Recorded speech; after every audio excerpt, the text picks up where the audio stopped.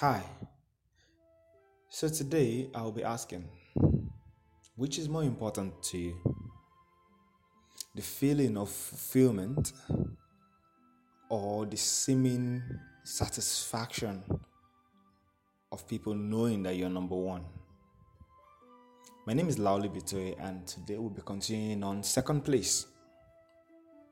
It's quite interesting to know that we find that gratification when people acknowledge us as number one. Even though we're there and deep within ourselves, we know that we're not actually um, feeling fulfilled. We know that we're not actually where we really want to be, or we're not doing the best we actually can because we're not really in the spot we're supposed to be in. I am coming from the perspective of there is absolutely nothing wrong with being number one. Don't get me wrong. Number one, you get to be the one wearing the thinking cap. You get to be the one doing the decision making, taking the front line, which is good. Someone has to do that. But not just that alone. Someone also has to be the one at the rear end. That's how it works. There's always a yin and a yang.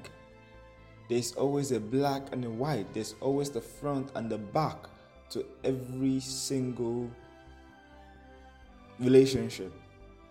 Work, cordial, platonic, romantic, any. It always takes two or more, of course. Let's consider being number two in a relationship. Like I said yesterday, being number two doesn't mean you're inferior, doesn't mean you're any less. It simply means that's the role you've assumed to play. And sometimes, even without intending it, the roles could switch. Yeah, the number two could inadvertently be playing number one role without even knowing, because sometimes the number one just has no idea what to do.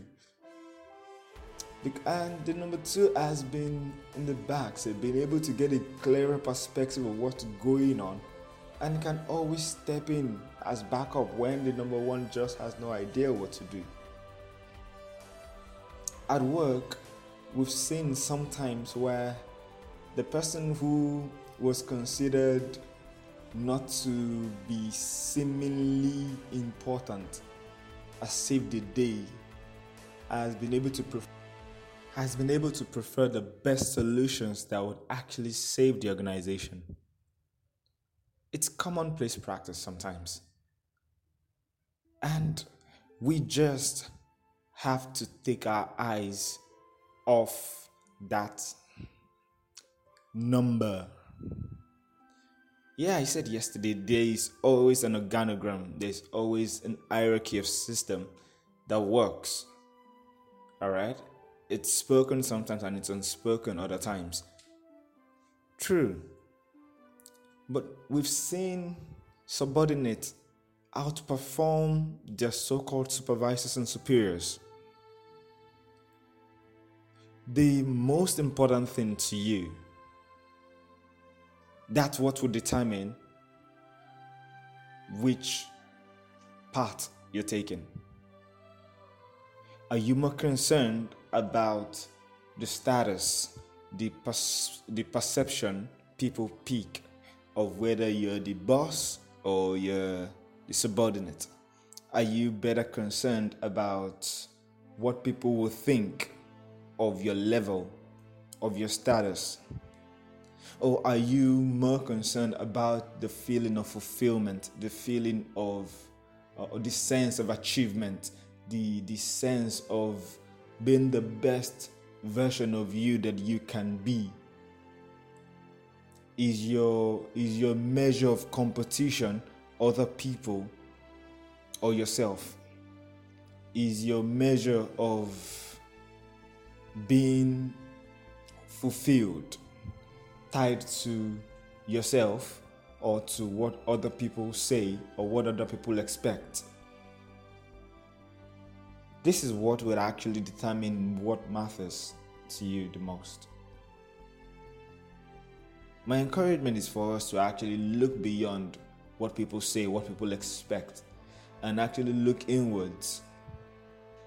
Because of this positional status that we seem to chase, we have so many round pegs in square holes, so many triangular stakes in round spots. You need to first ask yourself, understand yourself, be truthful to yourself about what's most important to you. And once you do that, you can actually begin to walk in that direction. You can begin to shake off the shackles that the environment has actually laid on us about having to always be number one. You may find yourself being number one in some certain settings in your life, and in other areas you find yourself being number two. You may naturally have the gift of just always being number two. There ain't no crime in that. And you could find yourself being number one every single time. That's awesome. But the most important thing, it's not about which position you're actually occupying. It's about how well you can actually perform, you can actually function. How fulfilled are you operating in that position? How comfortable are you? And yes, I know that there is a school of thought that you need to dare yourself, you need to push yourself, you need to evolve yourself, you don't have to stay in your comfort zone. Beautiful. I couldn't agree anymore. Yeah. But it's not an excuse for incompetence. Because more often than not, the reason why we try to cross borders is because we're trying to please other people than we are actually trying to expand our own capacity. So your motive should not be the position. Your motive for trying to actually cross boundaries and actually performing the roles of number one should not be because you're trying to make yourself look good to others. Like I said yesterday, the best route for you to becoming number one is for you to have actually served as being number two.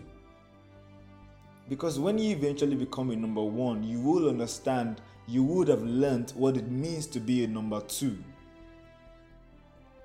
And you can carry that knowledge along to being a number one. And whoever is going to be your number two can actually get help from you being the best number two they can be. So yes, you will eventually become a number one if you do aim for it, if you do dream for it in some certain settings. So, it will come. Other times, you just have to be the best version of number two you can be. Evolve yourself to the best possible status you can as number two. And you'll be amazed how much you would have transformed yourself. So being number one or being number two, all wonderful. The most important part is you deciding, is it about fulfillment or is it about attaining a status so people can actually acknowledge you? My name is Laulu Bitoye and this has been Chris 516. Hope you find which works for you. and hope you begin to make better choices. Have a wonderful time ahead.